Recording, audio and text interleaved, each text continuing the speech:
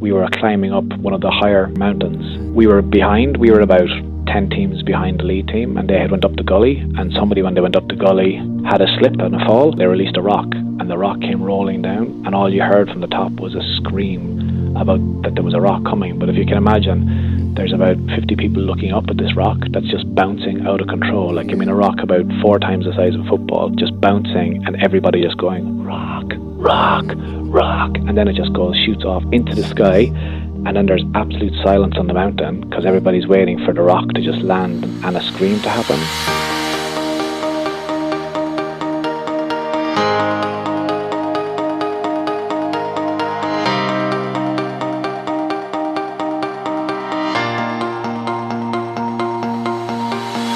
This is the 20th episode of the Hard as Nails podcast. Thank you for listening and downloading this episode, which is brought to you, as always, by Outsider.ie, Ireland's adventure magazine, and supported by Follow the Camino, the original walking holiday experts. For over a decade now, Follow the Camino has been helping pilgrims to walk, cycle, or horse ride along the famous Camino de Santiago pilgrimage routes in Spain. They create a custom itinerary just for you that includes airport transfers, spectacular accommodation, meals and luggage transfers, so that all you have to do is enjoy your adventure to the fullest. Take that first step to the ultimate getaway. Go visit www.followthecamino.com. Follow the Camino, your way.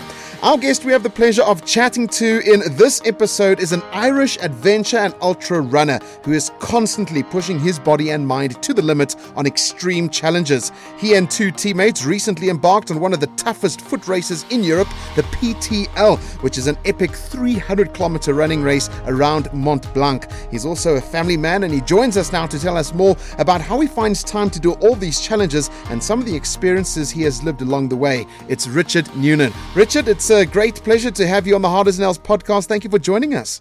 How you doing? I'm doing well, thanks, Richard. Probably a little bit better than you are, having completed the PTL, but we will chat about that a little bit later. Firstly, I'm interested to know, you know our very first guest we had on this podcast, Ian Keith. You know each other very well. He's been a big influence on you becoming an adventure and ultra runner. How did this happen? Absolutely.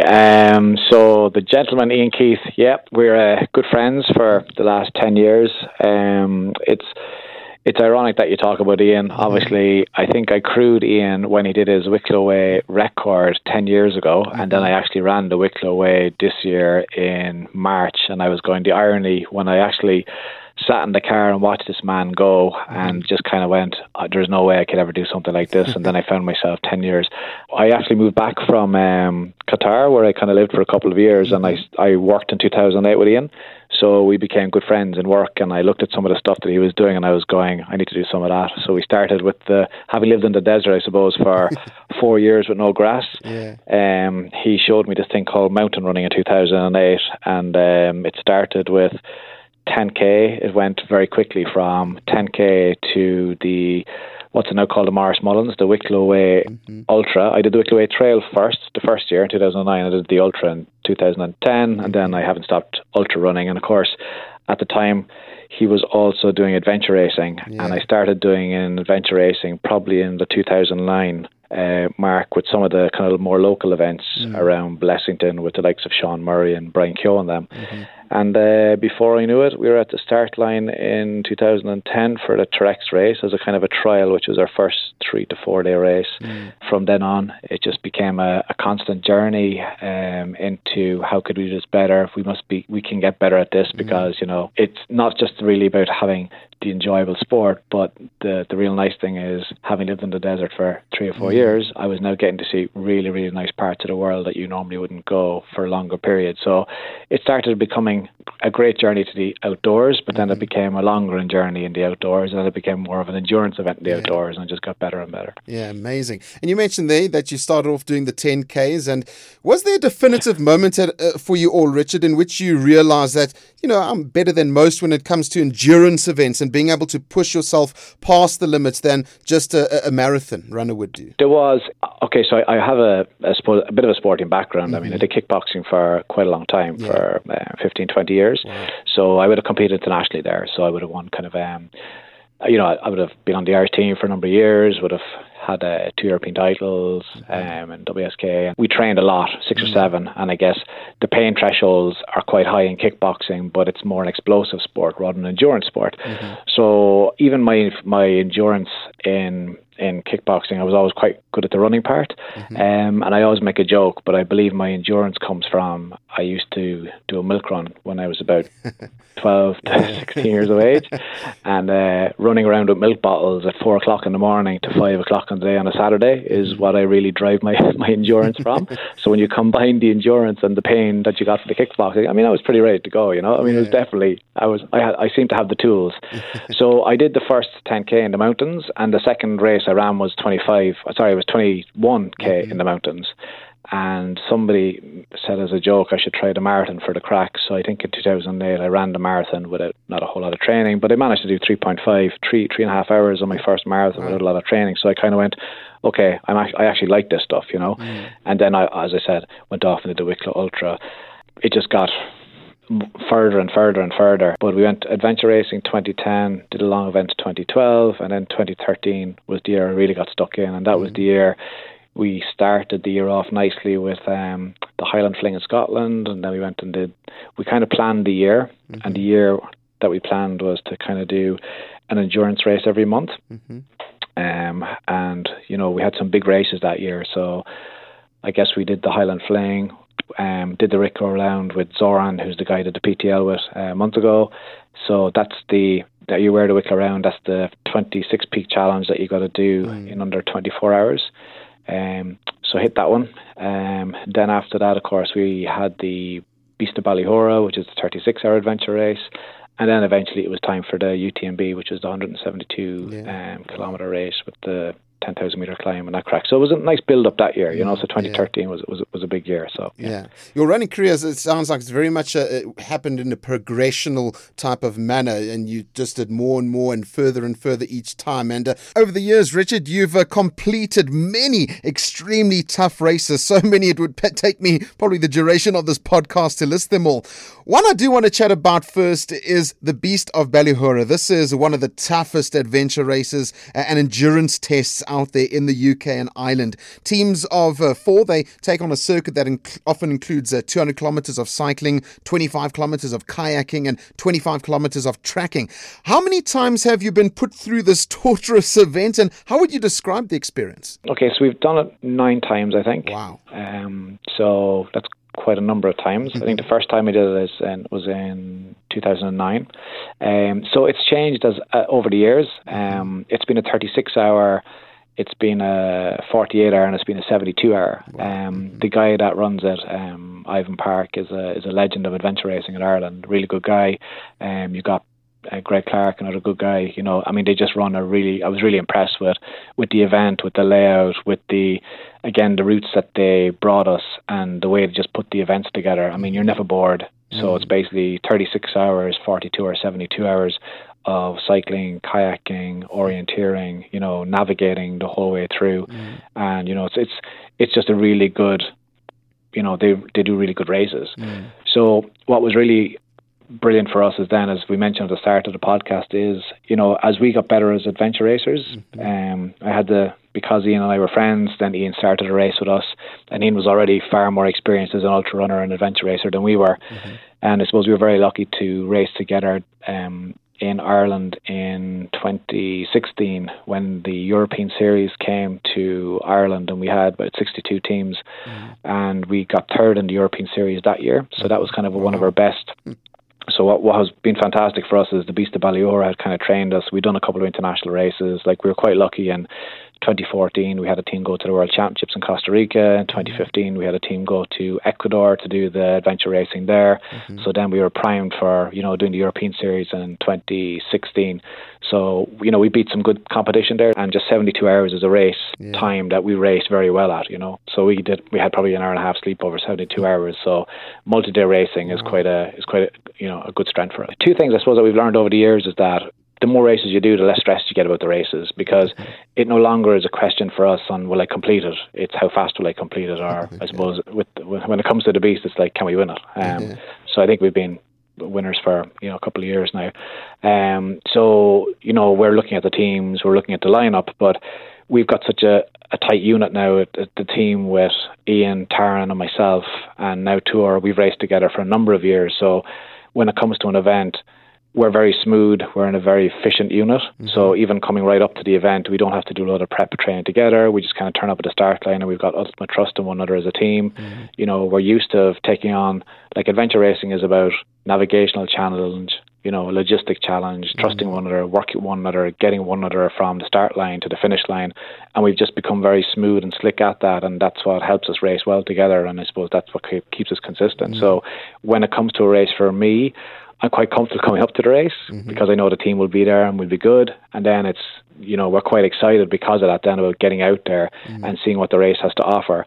And, you know, when the race has got, you know, such beautiful scenery, you know, such technical scenery or such challenging kind of terrain or challenging, you know, sections, it makes the race move very, very quickly. And, you know, before you know it, you're at the end reflecting back on some just fantastic times together. Yeah. Which section do you enjoy the most? The running, cycling, or the kayaking? I mean, it kind of varies. The one I hate the most is the kayaking. But sometimes when you're cycling or running, you wish you were sitting down in a kayak. Yeah. Definitely the trekking is our strongest. So I enjoy that the most. I mean, you know, we when we strategically look at the race, you know, we will purposely, like if we're coming off a bike onto a trek, we will go through a transition so quick and excited and not sleep because we know we're getting onto the hills and we know that's our strength. And, you know, we had that in the European Championships where we were in 5th position with 3 sections to go and the hill section came next and that's where we overtook and just flew. So trekking definitely is the more preferred strength. Well, participants are known to at some point face the so-called beast, this meaning they experience hallucinations.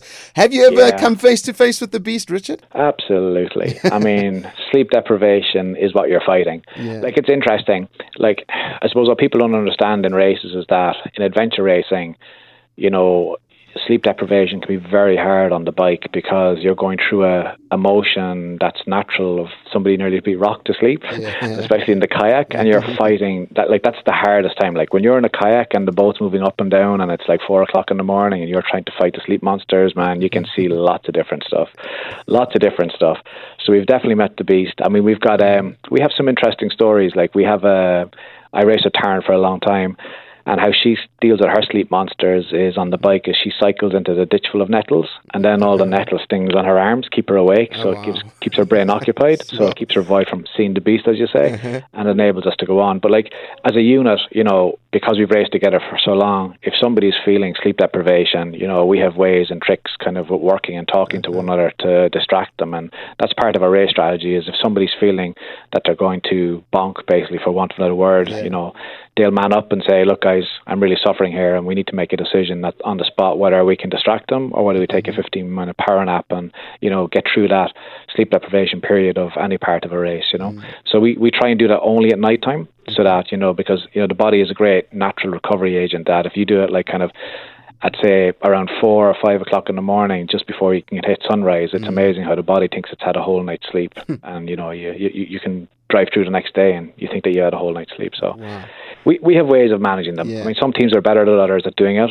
But I think that comes from, you know, experience of racing, experience of multi-day racing. I think the more you do, the more you understand sleep deprivation and the better you can deal with it, you know. And you'd be surprised, like the less sleep deprived you are, the more your head stays in the race, and the longer your head stays in the race, the better you do. Because a lot of the races that we do, like, I mean, people will tell you for a lot of the races that we've done, I think even in the UTMB itself, and even in the longer adventure races, we picked up so many places kind of over the last day or two or the last 30, 40 kilometers because we race to keep our head in the game, you know, and that's the way we race. Wow, interesting approach. And you've caught my curiosity there, and I'm sure our listeners would like to hear about some of the hallucinations that you personally have come across while on this epic adventure race. Well, I suppose buildings are always melting into one another, or I suppose the more daytime one is, the lines just move off the road and jump over hedges and stuff, so the lines just disappear all over the road. That's probably the worst one, because when you can't control the lines in the road and you're on a bike, you can end up in a ditch very, very quickly.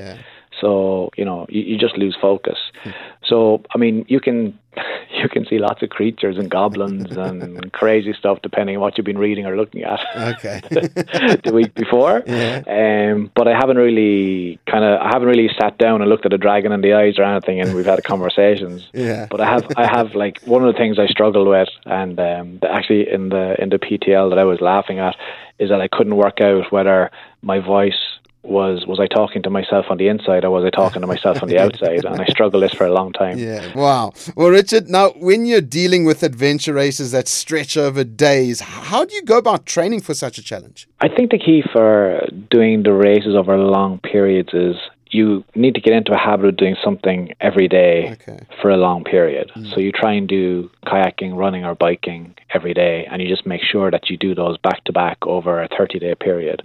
And what that gives you is kind of the endurance level for when you switch sport from running to biking to kayaking, that your body is used to making the change. So trying to keep everything going can be quite difficult. But I mean, don't let any discipline kind of diminish. Like, always make time for kayaking, always make time for biking, and always make time for running. And they do transfer from one to the other. So most of our running would be done in the hills, very little on the road.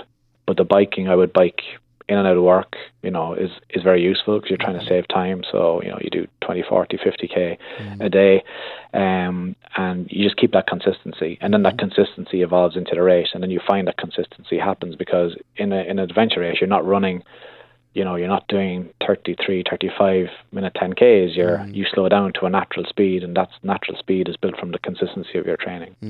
Well, speaking about how you train yourself physically, and you also mentioned talking about training your brain, if you want to call it that, trying to repress those hallucinations, that touches on both the physical and mental battles that you'll often have to deal with on these adventures. Which one do you find the most difficult, though, to overcome? Definitely the physical. Okay. I think I'm a mentally strong person. I don't struggle too much with the mental. There's more important things to worry about, like eating, I suppose, is a big thing. The ability over a long race to be able to keep eating and to keep having fluids is quite a difficult and underestimated thing to do. So it's trying to keep the nutrition up is probably the most difficult thing. And then the other thing would be trying to manage your feet. So believe it or not, feet are a very critical part of adventure racing, and we've got quite good at that over the years. But the eating is definitely something that still needs to be mastered. Well, many of these endurance races, Richard, that you have competed, they're done as a team. How does that help you on a psychological level, knowing that what you're going through, your teammates are most likely also experiencing? Yeah, I mean, it's psychologically a lot better when you're racing as a team, because you feel you have the comfort of a team around you, which is kind of more, you can map, I suppose, more directly to your normal surroundings, and I think that's what builds the comfort level for you. And it's good to have the camaraderie out in the hills, and it's good to have somebody to look at or talk to or chat to. I think what you'd be surprised is that the biggest benefit is that it keeps the forward movement at a higher intensity than it would if you're on your own. I think if you're on your own, there is would you keep going or would you sit down or would you whereas when you're in a team, you're all moving one another along the whole time. You're drafting, you're moving, you're thinking, you're talking. And, when you're looking at somebody moving, just like in a race, an individual race, it always inspires you or, coheses you to move on further and further. So you kind of keep with the team as opposed to... And I suppose the other thing then with the team is you always have... I mean, we work very well collectively as a team. We never really have to get into the weight distribution. But if somebody is feeling weak, you can take some of their bag for them. Or... we're very good at kind of reminding one another to eat or drink or keeping an eye on one another or just having a nonsense conversation to keep somebody awake. I mean, that they're very important things to be able to do for one another. So is there never a concern that you might have, you might be feeling tired or whatever the case may be, and you think to yourself, well, I don't want to let my teammates down, I don't want to mention anything. Does that ever creep in at all? Oh yeah, absolutely. I mean, you can be absolutely wrecked, but you kind of can tell from people's demeanor, when people have been quiet for a long period, you kind of know they're suffering. And I suppose from me my role in the team is more logistics rather than navigating. So you're kind of touching and feeling the team to make sure everybody's okay the whole time. And people, when you race, I suppose, on the same team at a good level, you just put your hand up and you kind of go, it's better for the team that you tell people that you're feeling poorly. because only then can they help you, and you can help you to help yourself. And sometimes even just to say that out loud stop you from dwelling on it, and therefore before you even realize it, you're moving down a hill. Like I've been on the top of a mountain suffering and dying and just turning around to Ian going, Jesus man, I'm wrecked. And he would go, here, take these 8 jelly beans. I'd put them in my mouth and then I'd run down the hill at top speed, but it's only because I've said it out loud. He's given me something that I think will re-engage my brain, and I'm running at fucking fat race speed down the hill, and it's because, you know, you've kind of just said it, and there it is, and it's out. Let's do it. Yeah, fascinating. Let's go back now just quickly, Richard, talking about the sleep deprivation that you experience in endurance races. Is this something you can actually train for, or is it something that it pops up in the race and you got to deal with it there and then? So there's a bit of both. I mean, I do think it's something that you can train for mentally. It definitely comes from experience. I mean, there's a certain feeling that you get in sleep deprivation that it kicks off, I suppose, it kicks off something in the body. Like if you're racing between 1 and 4 a.m., you know that's a time in your head that you should be asleep. So when you get sleep deprivation between those hours, you know, you start to tell the brain, look, you're only feeling this because you need your blanket time. It's between 1 and 4. You'd normally be asleep. Just hang in there till the brightness comes. When the brightness comes, you'll kick back in, and, you know, mentally you can keep telling yourself that and believe it because you've done it before. Whereas I think if you're kind of out there for the first time and you start to get tired, you're like going, oh sweet Lord, I'm tired. I need to go to sleep. Where's my bed? I should be in bed, shouldn't I? I should be in bed, guys. We should be in bed. You know, it's just that kind of dynamic and trying to be able to mentally deal with that, I suppose. Yeah, fascinating.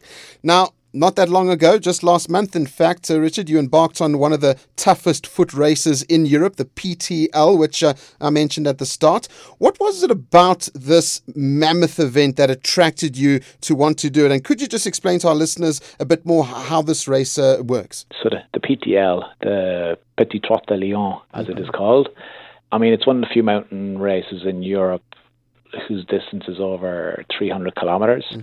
I suppose that's one aspect, but I guess the other aspect is it's about 30,000 meters climb. And you get 150 hours to complete it, basically. So when I say complete it, okay, on the surface you kind of go, you know, it's a 2 or 3 person event. It's up to yourself. So we chose to be a 3-person event. And what happens is it's divided into kind of 20 maps, and you get 3 separate GPS downloads, and you put them onto your GPS, and basically it starts in Chamonix, and it's kind of starts on the Monday morning, and they wave goodbye, and you're told we'll see you, you know, come back in 152 hours, and you're laughing because they tell you stuff like, please, if you're coming in and the UTMB race is finishing and the winner is coming in, don't get in his way. Step to the side and let him pass, you know, because you're going to be moving very slow and he's going to be doing a sprint finish. So it's not fair to give you pictures of Kilian Jornet passing you when you haven't even started the race, you know. So, but it's quite funny from that side. But it's quite like, I mean, we took it on because we knew it was the toughest. I've done the Tour de Gaunt before. Tour de Gaunt is similar, 30,000 meter climb. But the difference is with Tour de Gaunt, there's multiple spacious feed stations and sleep stations, and it's all marked. So not only is it all marked, but there's also places to put your foot the whole time. So it's, you know, there's a path for a lot of it. Okay, there's some boulder sections, there's some crazy sections, but I guess it's a path in comparison to what you get in PTL. So what's really nice in PTL is they give you a selection of 20 to 30 maps, and what you can see immediately from the maps is they put 3 color codes on the routes. So there's a yellow, a black, and a red. So what you know is red, there could be a path. Yellow, there's not a path and it's technically difficult. And black, it's like there's no path, there's going to be chains or ropes or something, and it's going to be, you know, you're going to be scrambling. So when you look at the maps and you look at where you are, while at the start of the race you kind of go, well, okay, it's the climb I need to worry about. But then as the race progresses, it's actually, okay, are we going to be on a yellow or a red or a black route? Okay, because the GPS doesn't tell you what the difficult terrain is ahead of you. So I suppose when you're looking at 300 kilometers, the race kind of starts off nicely in the town, and it's the same exit. I think it exits off to Last of the Mohicans as opposed to which is a song, unfortunately, that kind of stays in your head for the rest of the race, as opposed to the Flight of the Eagles. But it starts off pretty quick. There's a sprint out of the town and people are running up the hills, and then before you know it, you're doing a vertical climb of 4 kilometers up to about 2,700 meters. So that's a nice start to, a long race. Yeah. And I suppose what people don't realize is it's one thing that you've got to do this, over 6 days, but you've got to carry quite a sizable pack on your back, which is about, 8 to 10 kilos. It's a bit different in terms of, they're going to put a route out for you that you're not going to forget. You're not going to be walking around, I suppose, tourist trails. As I said, the key difference is, it's unmarked. You're moving with your GPS. And I think one of the things that you underestimate when you take on a race like this is that you have to watch every footfall. When you run down a road, your brain doesn't look at the ground. But when you're in the PTL, you have to look at the ground the whole time, which makes you tired very, very, very quickly, which you don't realize. And I suppose the second thing is we didn't have the glory of feed stations as you do in a marathon, or feed stations in the PTL. So you're self-sufficient in terms of you need to carry your food, but you do see 6 refuges over the 6 days, and you do see a bag twice during the race. So you have a full change of clothes at 100 kilometres and 200 kilometres, which kind of sounds okay, but it's 100 kilometres with 10,000 metre climb, and it's 100 kilometres, another 10,000 metre climb. So, there's a lot to be considered. Yeah.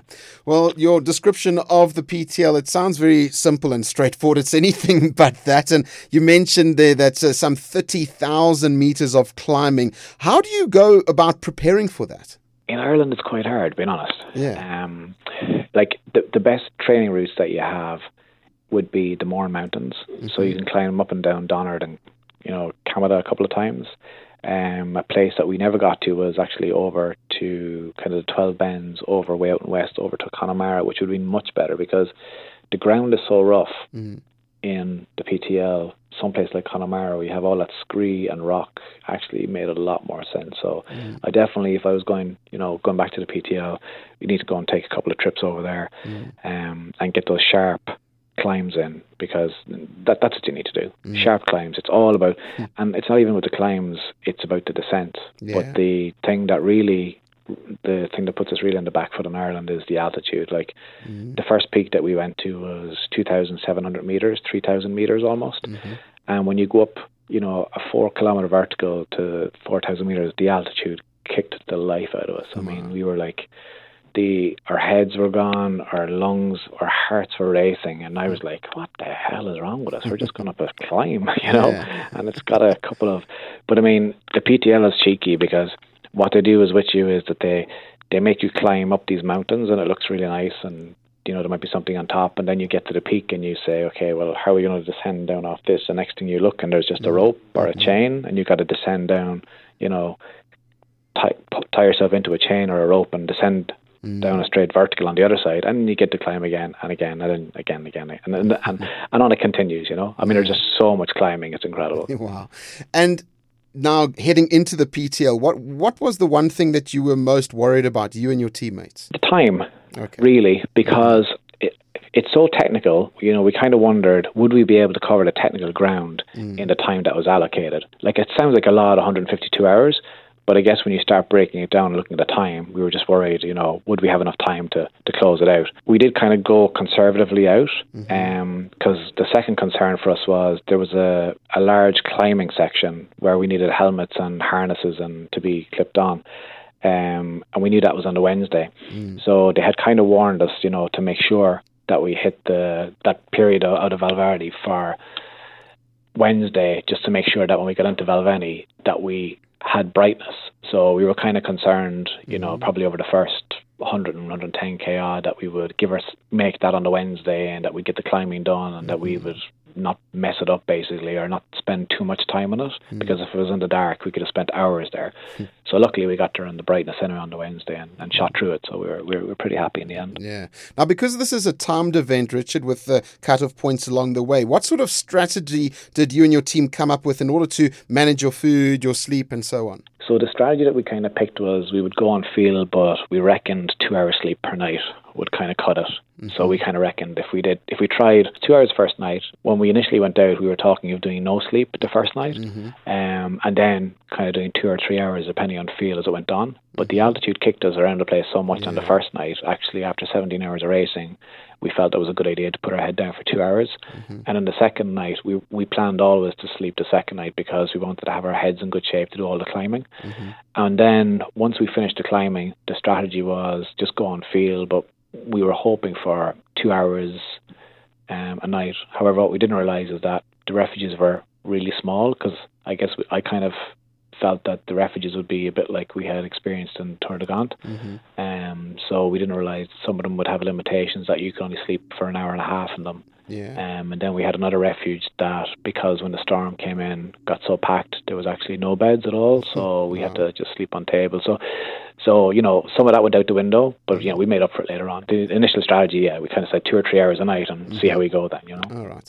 Now, when it comes to grueling events like the PTL, I mean, you're most likely going to face a few dark moments along the way. How do you manage these, and what do you tell yourself to get back on track? Yeah, you feel dark moments. And the thing is, you're feeling dark moments with other people, right? So you're kind of like going, you really, like, the whole thing about the PTL is, when you talk about dark moments, it's like you have to nav, right? You have to navigate. You have to find paths. And, you know, you're wondering sometimes, is the top of the mountain ever going to come? So, like, for example, we were going to, I think it was the Grand Mont, and we were really, really, really tired. I mean, we were probably 180k in, 3 days in, and we were just not able to find a way up this mountain. We just couldn't find a path, and there was huge boulders, and we just knew we were all over the shop. That, you know, we were looking at the GPS, we were wavering from side to side, we were like going, that's not the way, is this the way, there must be another way, and you're kind of looking around to see if you can see other teams' headlights. And we just made a call saying, look guys, this is brutal, let's just take out the shelter, sleep for 20 minutes and see if we wake up after 20 minutes if we can find a path. So we just kind of, there and then, 3 of us under the shelter, put the alarm on, slept for 20 minutes, woke up, put the head torches back on, and what was right below us? The path. So we were clearly in a dark place, totally sleep deprived, 20 minutes, and then we flew straight back up the mountain, you know, in really high spirits. Like, so when you're in a dark moment, you got to kind of have a conversation with the team, make a decision what you're going to do, and just agree to it, you know. I mean, there was times when there was a place where the guys felt it would have been a place for us to sleep, but there was so many people there, you knew that you weren't going to sleep. So, you know, we made some smart decisions to kind of move through the transitions about 800 meters up the road where it'd be total silence, and then we drop and get asleep, you know. So that sounds easy, but when you're looking at loads of people and there's a kettle there and you're going like, no, it's going to be better here, man. Look, everybody's doing it. It's such a hard thing to kind of convince your team going, no guys, honestly, let's get up the road, get to sleep, and then we move on, you know. Well, Richard, it doesn't always go according to plan, and you're forced to sometimes pull out of races, or you don't get to finish them or reach the finish cut-off time. It doesn't happen that often to you, but when it does, what do you take away from those moments? Be honest, we had a pretty close one in this race. Okay, we were 2 days in, probably on the third day. We had a huge storm come in across the glaciers, and I've never really been on a glacier mountains where hailstone and rain came out of probably nowhere. And, you know, the water just came down so heavy and flooded everywhere so quickly. What were little streams became waterfalls in a very short time. And it was very hard for us to do crossings. So what we started to do was get our sticks and our bodies and just build human chains across gullies to try and get ourselves across the water. So as we were moving across one of the gullies, we looked down and we could see a team ahead of us, and actually the girl on the team slipped and she travelled about 150 to 60 metres down the gully. But luckily for her, the lower stone cluster broke her fall. So, you know, like these peaks, we were at 2,500 metres with, you know, 1 kilometre sheer drops on either side of the mountain, going up to Refuge Blanc. And, you know, in this race, you have to stop, right? So if you see a team that are potentially severely injured, you have to stop and help them. So we made the decision there and then that Tour on our team, you know, he went to her, she rolled herself over. I mean, she'd obviously, you know, she'd a fractured femur, fractured a hip, she cut her head right open. Obviously she travelled quite a lot over rocks. She herself admittedly thought she was dead, basically, because she was quite, you know, once she slipped and went, she thought that was it, she was going to go. So luckily she got caught. But where I was kind of going to was, because we had to stop and rescue, it took quite a long time to keep wrapping her up, trying to make sure she didn't get hypothermic. We had to make sure that she was kept conscious, kept talking to her, and at the same time we then made a decision to move on to the refuge so that we could either send back medical help. But when you're racing like this, you have the trackers on your bag, so you can hit the alert straight off, so they would flag the HQ automatically, so they would normally then try and make contact, but because the rain was so heavy, we couldn't hear the contact coming through the phone, so eventually the search and rescue came down from the refuge, obviously then back down to help her. But because Tour had stayed there with them, he was, we were all taking off layers and giving them to the cause, so to speak, just so that we could keep the girl warm. And then, of course, we thought we were going to be out of the race, because obviously if he had spent 4 or 5 hours down with the girl, keeping her wrapped up, that he himself would become hypothermic or lose all his energy. So by the time he would come back to us, we fully expected that, grand. We were having a chat about, do we continue on as 2, or, do we go with Tour and get moved off the mountain?